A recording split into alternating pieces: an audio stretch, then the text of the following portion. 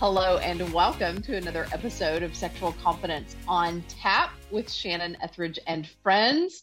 And I have a very long-term friend on the show today. And we're going to have a conversation that's probably the last thing that you would ever expect a Valentine episode to be. And that is intentional. Because the thing is I've recorded dozens of Valentine's Day specials with all kinds of tips and tricks and ideas and inspiration. But the reality is that Valentine's Day is a really painful holiday for the majority of people.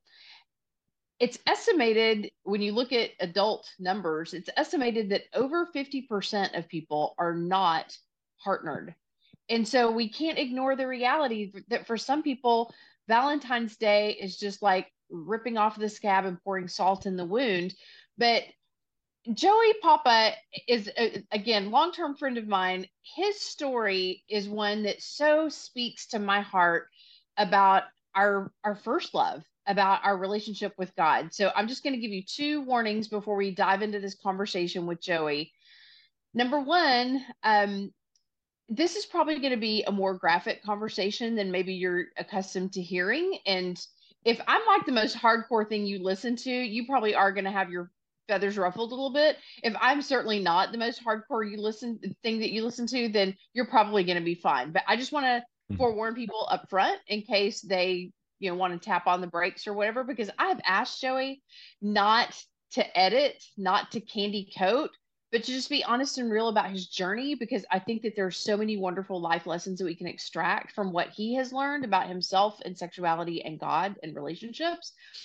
And then the second thing that I want to let you know is that this may sound as if we are totally veering off the path of sexual confidence, but I disagree, because our sexual confidence often is derived from the stories that we have lived, from the life that we have experienced. And sometimes hearing other people's stories who've experienced things that maybe we haven't or have only fantasized about experiencing, or maybe it was our worst nightmare come true or something along those lines.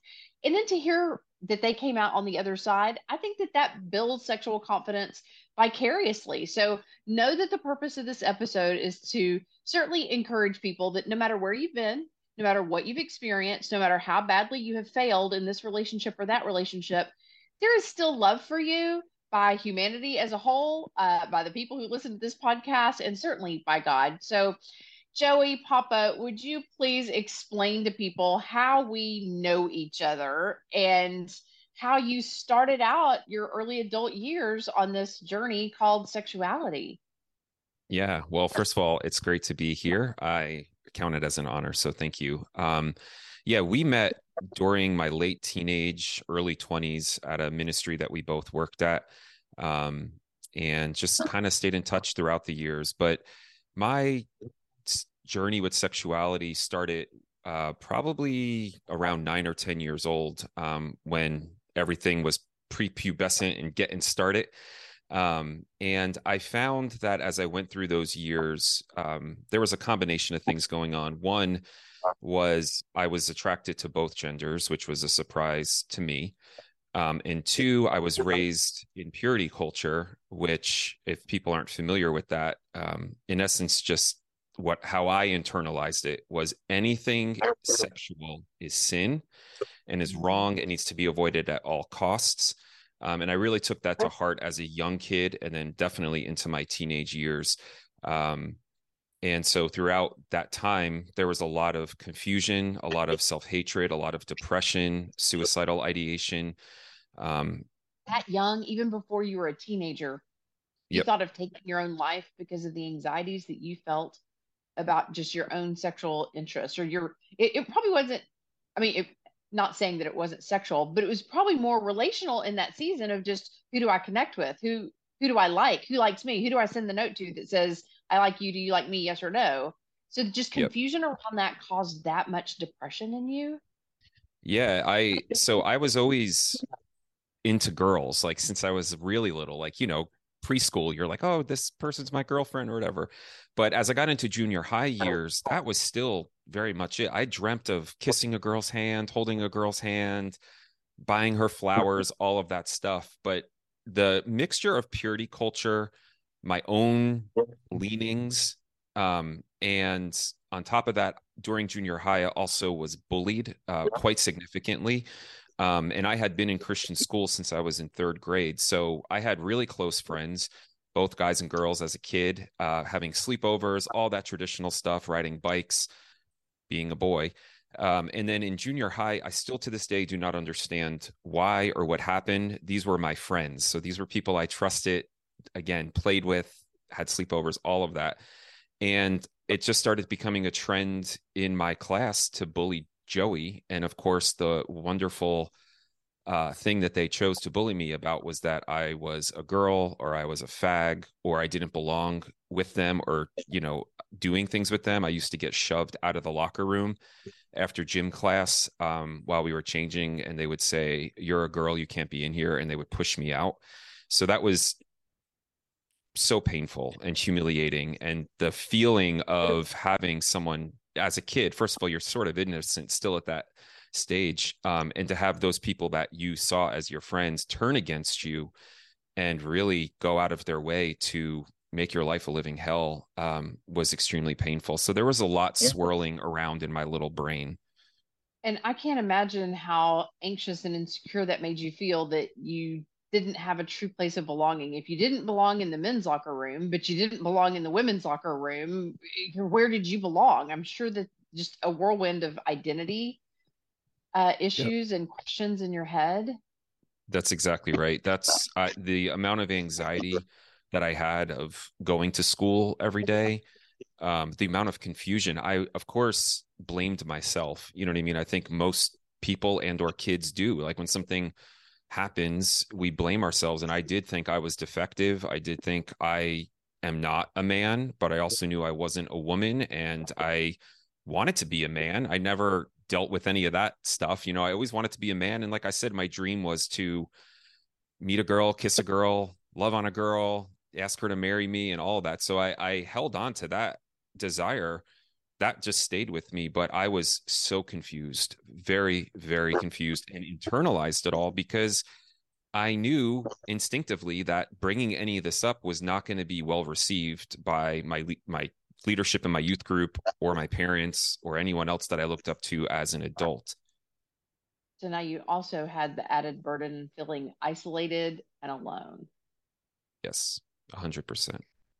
And rejection really got a hold of me during that time. And I think that's where a lot of the self-loathing, self-hatred, I used to burn pictures of myself, cut them up. Like I had a disdain for who I was because who I was not good enough and was not wanted by the guys in my class at the time.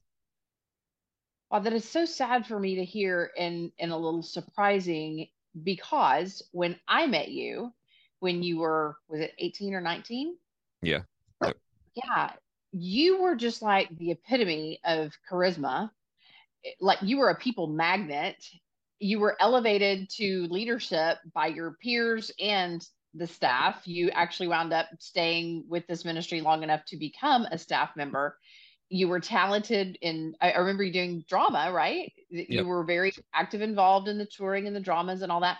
And I just remember thinking, wow, that Joey Papa, he like is on top of his game. He's got the world by the tail.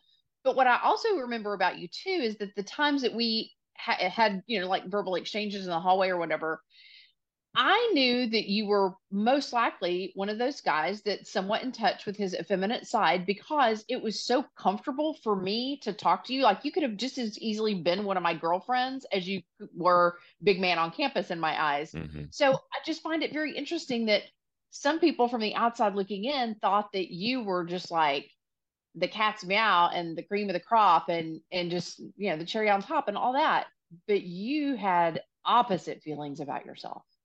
Yeah, it definitely produced some benefits to it going through that dark time. It is where I met God. I always tell people I met God before I learned about God. So when I was really depressed and suicidal, all that, even as an older child, and then into my teenage years, he was my everything. Like I ran to him, he comforted me, he loved me, he healed me in certain ways and gave me like confidence to forgive people even then, even though all these concepts I didn't understand what they were per se. Now I can articulate them a lot more. But that's where my love and dedication and passion for God originated, was during those really dark times.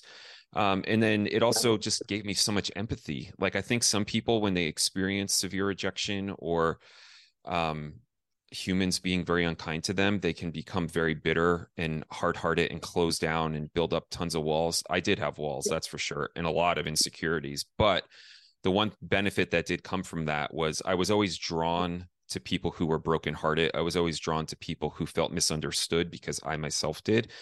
And I always had a drive in me. I believed this since I was so small, that God would use whatever happens in my life to help other people, like for his purpose. And that has proven to be true. I would never have projected that I would have gone through as much as I have.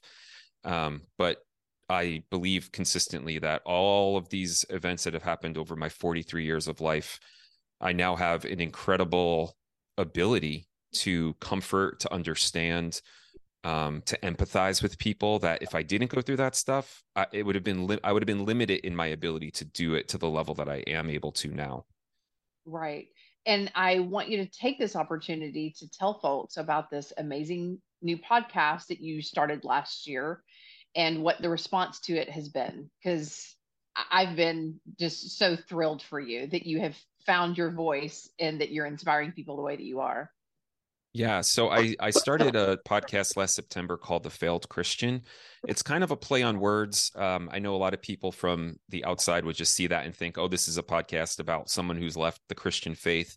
And it definitely is not. The whole premise of it is that the ideal image that was taught to me growing up in the church and in Christian culture, one, is unattainable, and two, I took that on myself, and I have had so many failings in my life, major failures. And the irony was, when I had those major failures, I was never met by condemnation or judgment from God. I was always met with an immense amount of kindness and gentleness and compassion, which would cause me to fall apart inside and, in essence, fall in love with God all over again. And so the podcast centers around it. The tagline is "Conversations with Messed Up People Working Out Their Faith." And so we kind of talk about off-color topics that are typically shunned by the church or just not really well received in church culture.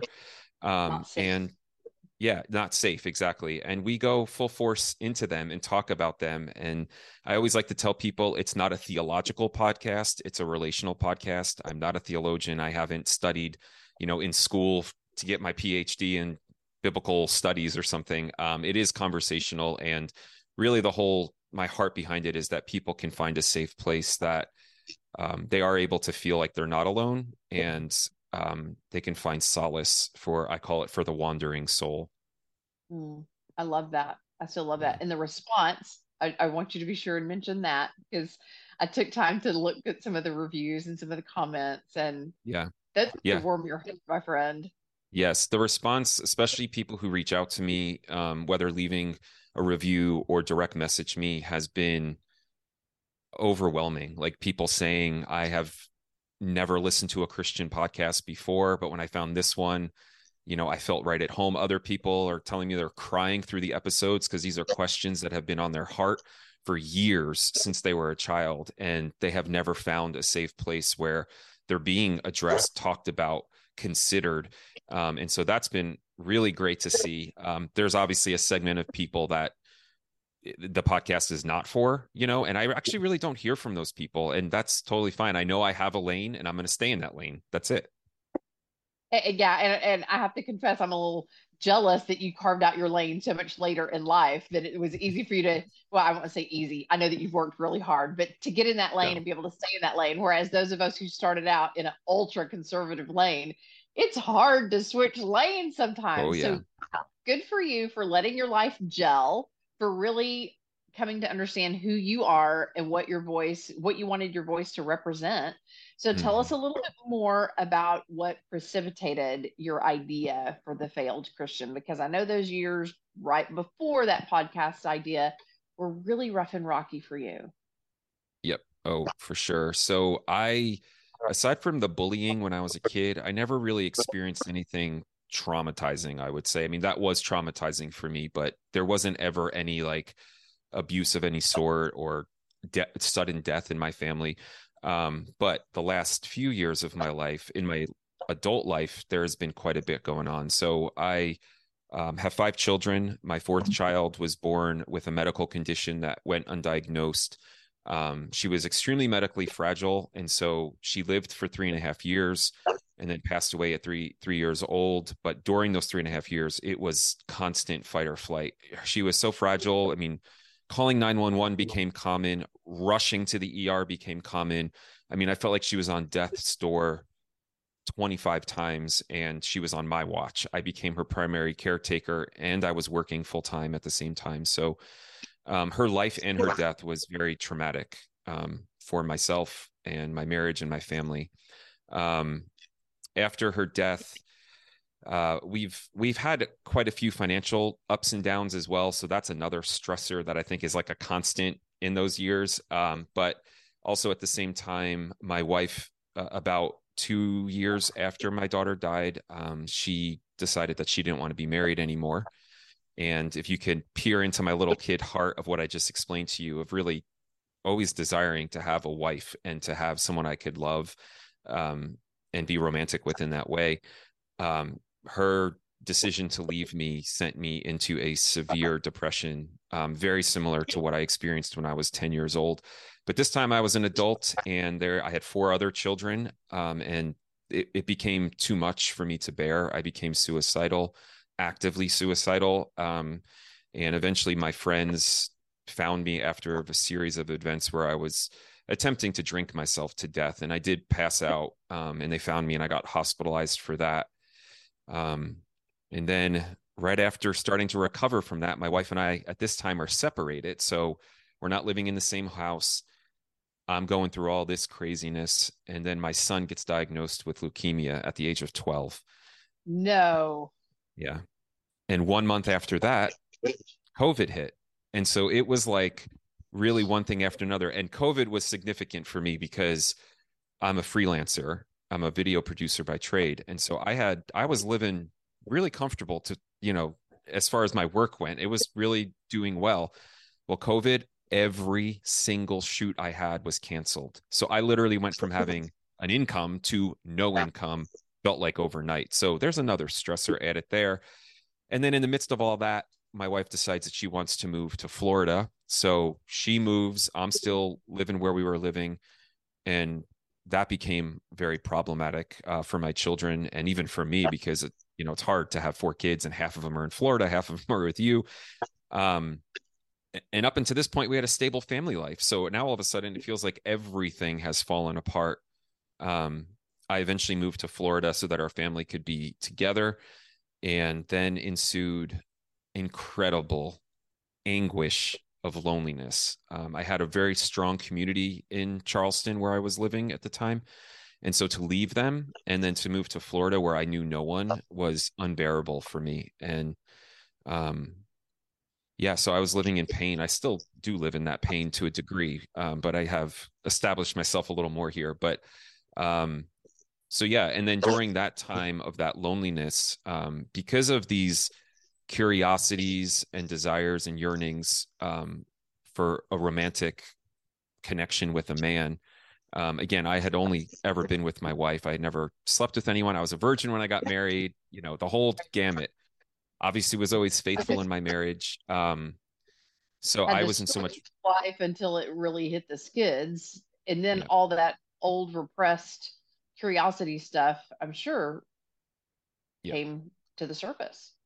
And then add on top of that, the pain of my divorce and feeling so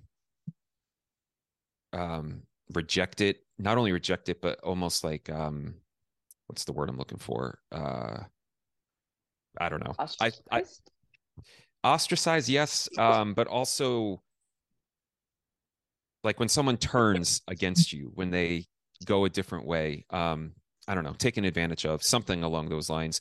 So through Right. all of that, I I was in so much pain. I had started to associate, or I still do probably to this day, women with being unsafe, dangerous, and all of that. So that compounded already all of these feelings and emotions. So I ended up downloading an app and hooked up with a bunch of guys for about 6 weeks, which really sent me into a crazy tailspin mentally. And what did you learn about yourself and sexuality and God during those 6 weeks? Oh, good question. What I learned about my sexuality is that I had been very suppressed, not just with men, but with women as well. For example, it just hit me the other day that I never flirted my entire life with anyone because it was so ingrained in me that anything sexual, quote unquote, was a sin. So even when I was in college, like if a girl started, I liked a girl or she started liking me, I got so awkward and weird and would put a line in the sand. Like, if I'm ever interested in you, I'll let you know, or blah, blah, blah. Like, and so it hit me the other day, like, damn, I never even You never flirted. learned the dance. I Mm-hmm. never learned anything. It's like everything was avoided. And is my assumption correct that in your courtship, it was kind of like it's God calling the two of us together? And so it was like you just let the spiritual bonds replace the flirting, the chemistry, and the bantering and the building of trust with each other. But then when it came time that your relationship got rocky, the whole idea of, but God put us together, it just adds so many layers of shame and feelings of rejection and feelings of failure. I'm sure that you felt like a big failure when your marriage did not work out. And then the pendulum swung hard and you probably felt like an even bigger failure. Am I putting word? I mean, we've talked enough that I think I know your heart on Yeah. this. So Yeah. Oh, absolutely. And that idea that God brought us together, um, I held on to that into the day that she said she wanted a divorce. And then that all came crashing down. Like that whole thing shattered, which was very devastating for me because it was so built into who I was as a married man, who we were as a married couple, my purpose in life, all of that. So yeah, that idea was it was very difficult to reconcile with that after everything was said and done. But I also learned so about my sexuality. I learned that I'm suppressed. I learned that I am genuinely bisexual. Like, I mean, whether people believe that that's the way that God intends people to live or not, that's irrelevant to the conversation. It just is what it is in my life. And yeah, I had so much shame around how much I did not know and how much I have not experienced. Because even in our marriage, I was taught that missionary style is the only way to have sex. And I never let that go. And I mean, we eventually worked through that to a degree, but I still felt shame and guilt when we didn't do missionary style because that's what was ingrained in my subconscious from such an early age. you were bound up from those ultra conservative teachings that really messed a lot of people up. I want to go into that a little bit, but I want to rewind the tape and just interject something.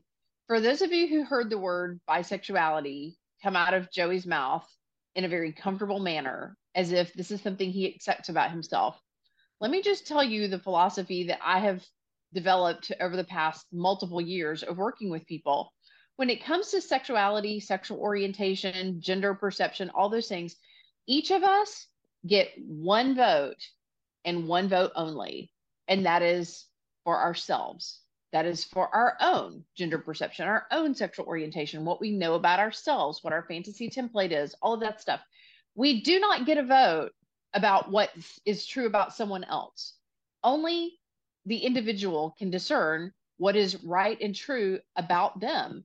And so please know that I hold no judgment against you for accepting this part of yourself. And I would urge anyone else who is feeling the need to judge that you might want to revisit what the Bible says about that. Not trying to hit that. That sounds really judgmental to say I'm going to hit you over the head with the Bible for being judgmental, doesn't it? But I want to see us in this era of post culture war, because let's be real, we lost the war. Christians lost the culture war.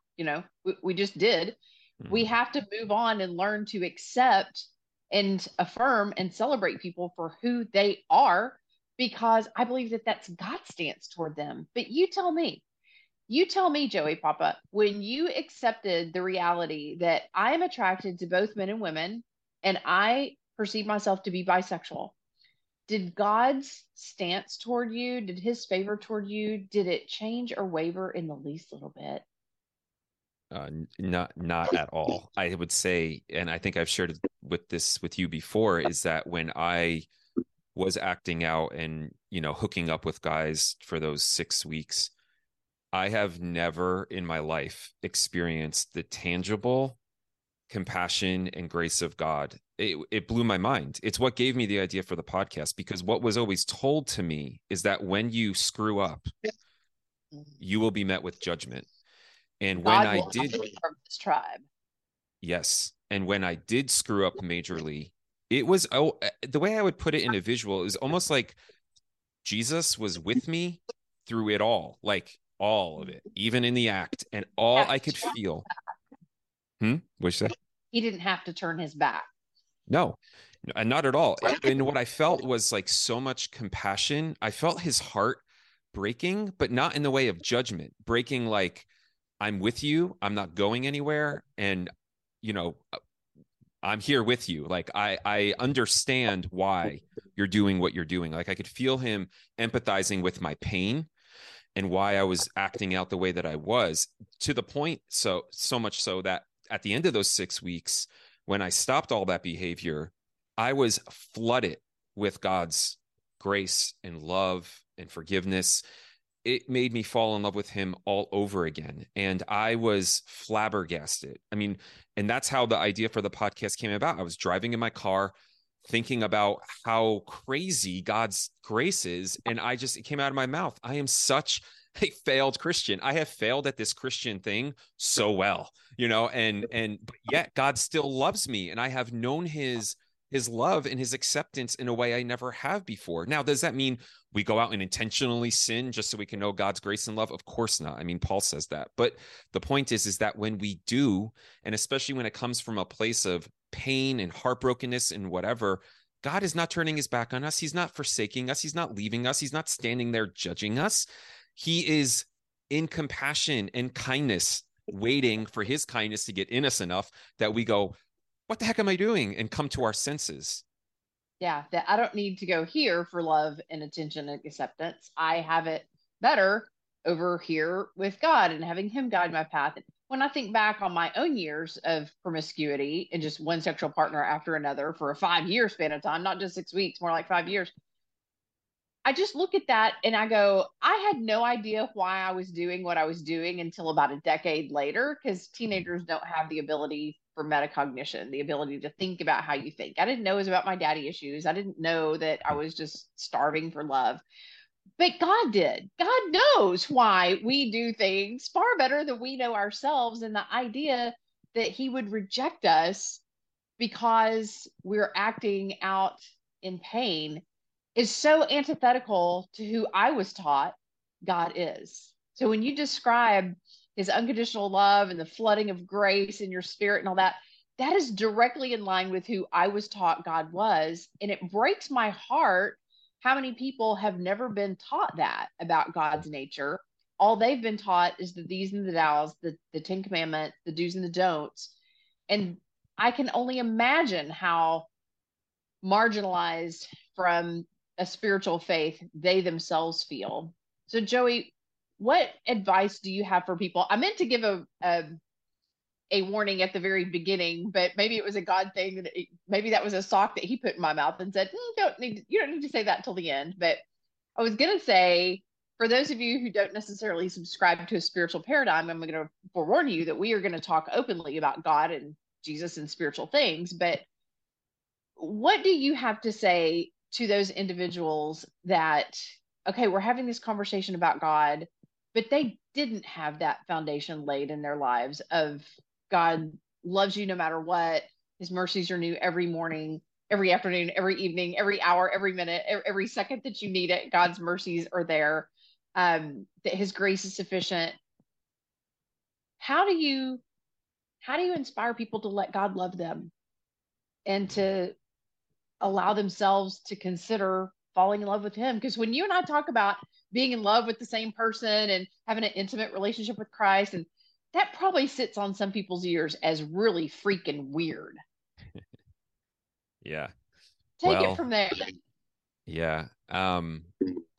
Honestly, I'm a firm believer that God is in pursuit of us more than we're ever in pursuit of him. And sometimes it just takes a moment of willingness to consider that maybe God is here with me and I just have not recognized him or seen him in this moment. And so I always tell people it's not complicated. There's no formula. It really is just an open and a willing heart to say, I think you're real. I need you. Please show yourself to me. I need help in this moment. I need grace to come upon my life. And for people who were raised in Christian culture, it's really hard. I think it's harder for people who have been indoctrinated because the God that was created for them is very different than God, who he is. And again, this is all throughout scripture. I became very comfortable with all of my failing when I started going through the list, especially in the Old Testament, of people who really screwed it up. You know, it's like you could find any character and they made some pretty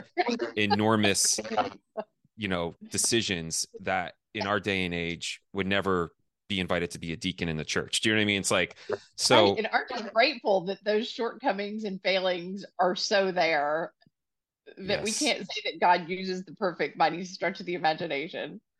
I know, man. It's like I think of Noah. Noah has we always think about the ark, but he got drunk after he was done with the flood, and then got all naked in front of his kids. They had to cover him up because of shame. Like, I mean, David's obviously an obvious example of, in essence, I've raping a woman. well, I've had I won't say argument, but I've had the heated debate with people about the declaration that God made that David was a man after God's own heart, of whether that was before the Bathsheba thing or after. My understanding is that it was after. This was not a David is a man after my own heart until he slept with Uriah's wife. There is no until. There is no, yeah, you just undid that storyline. You've just disqualified yourself. There's no such thing as a disqualified Christian. And the season of my life that I had to really internalize that was when I went through my divorce 7 years ago. And so many people wanted to say, well, you'll be disqualified from ministry. And to that, I say, you know what? You were wrong. I appreciate the intent to like try to keep me in the fold, so to speak. But Hmm. sometimes divorce is a gift that you give each other in hopes that you can have redemption and fulfillment in a different path. I'll just put it that way because I think that whether it's betrayal or financial stress or grief or just total difference of wiring or understandings or opinions or whatever the case may be, I just don't think that being divorced disqualifies people from ministry, especially in light of the fact that 2/3 of adults will experience at least one divorce, if not multiple, in their lifetime. We've Hmm. got to stop with this narrative that, oh, well, only cisgendered, heteronormative, monogamous, faithful, married for 50 years, like these are the only people who can hold the title of spiritual leader. I Hmm. just think that God uses anybody and everybody. I love the story of Brennan Manning in his book, All Is Grace, Hmm. that he was a raging drunk. I'm not talking about just a little bit alcoholic. He was a Yep. raging drunk, but God used him like crazy. So, back to the topic of sexual confidence, because that's the reason that people tune in to this podcast. How do you think that this experience with divorce and the struggles that you had in your first marriage, and then with your pendulum swing, for lack of a better expression, of just your season of letting those repressed sexual energies come to the surface and seeing where it would lead you, this season of realizing that you're a failure at this being a perfect Christian thing, but it doesn't lessen your Christian faith. That if anything, it Hmm. increased it. I just so love that prodigal son story. It's so in line with that moral. Yeah.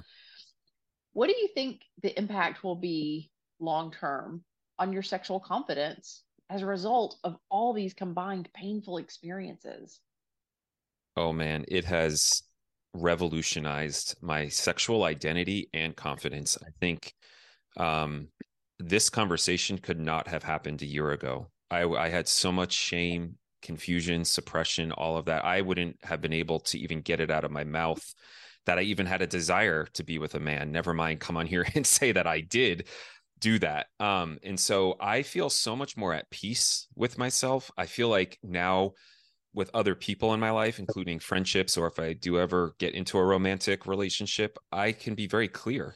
I'm very clear now. I feel way more confident and I understand myself. The funny thing is, I understand that little boy in me that Mm. I think was ignored for most of my adult life. I understand him so much better now than I ever did. And so I can cater to him, I can comfort him. And I would think that a partner who has still a lot of repressed feelings and a lot of anxiety about ever taking off their mask and being real about those things, being honest with themselves and with other people, I would think that that makes for a very dangerous partner, don't Mm-hmm. you? Yeah, I think you don't like if you don't know yourself, how can the other person really know you? Exactly. But someone who has walked that path of peeking behind those doors and opening that Pandora's box and trying to figure out what's true about themselves and what's not true about themselves, I feel as if that person is a lot more trustworthy in a relationship. But Joey, the thing that I love most, most, most about your journey is where it has landed you with God. I'm really not worried about your relational future because I have always known you to be just such, like, if I had been 10 years younger and single, like, you were just a tall, dark, handsome, clever, fun, holy, just there was nothing negative that I could have ever said about Joey Papa. So I'm so not worried about your relational future. But when I had heard about some of the things that you went through, my only concern about you was I hope he has not let go of his faith in God.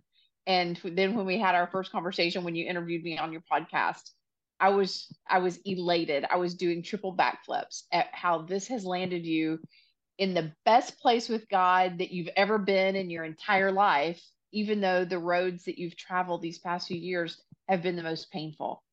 It's true that Mm. sometimes the most painful things are really what brings us to our knees at the foot of the cross and helps us to receive that unconditional love and grace and mercy, because otherwise, what's the point of living?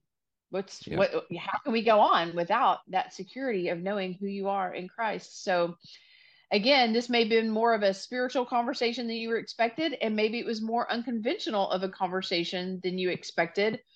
But Joey, I just think that there are times that I feel as if I need to open up this podcast dialogue to be more inclusive for this very reason, is because we are living in a day and age where if as Christians we don't learn to have these conversations comfortably with our peers, with our children, with our grandchildren, the church is going to die. The church is already labeled by these younger generations as just a big group of judgmental, Yep. prejudiced, bigoted, homophobic, and they have to realize that that's not true about every church, and it's certainly not true about every Christian.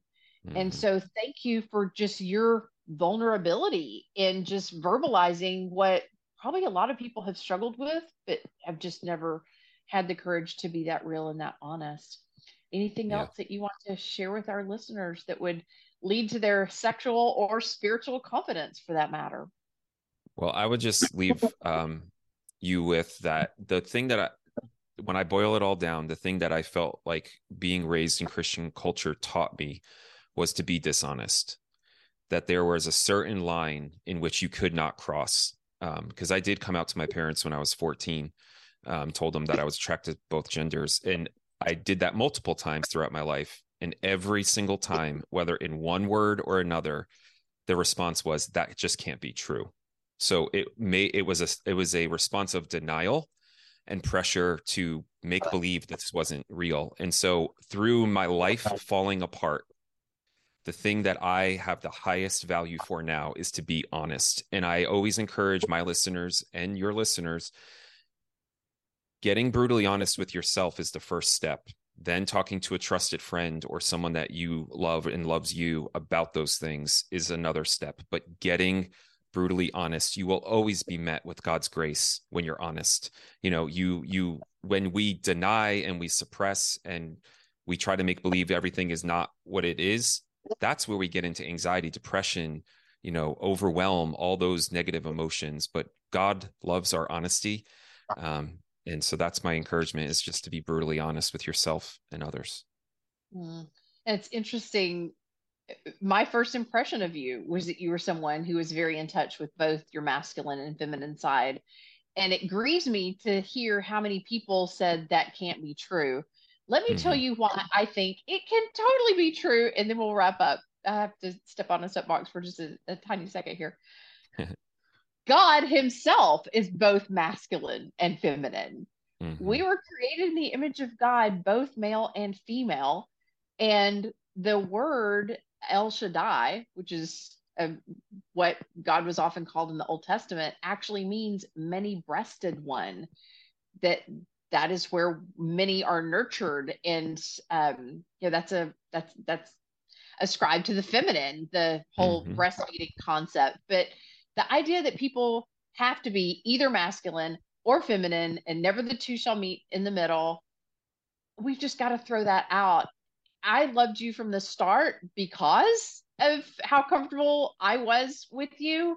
If you had been one of these uber macho guys, like was so common around East Texas, I probably would have had my guard way up, because those were the type of men that I was sexually abused by.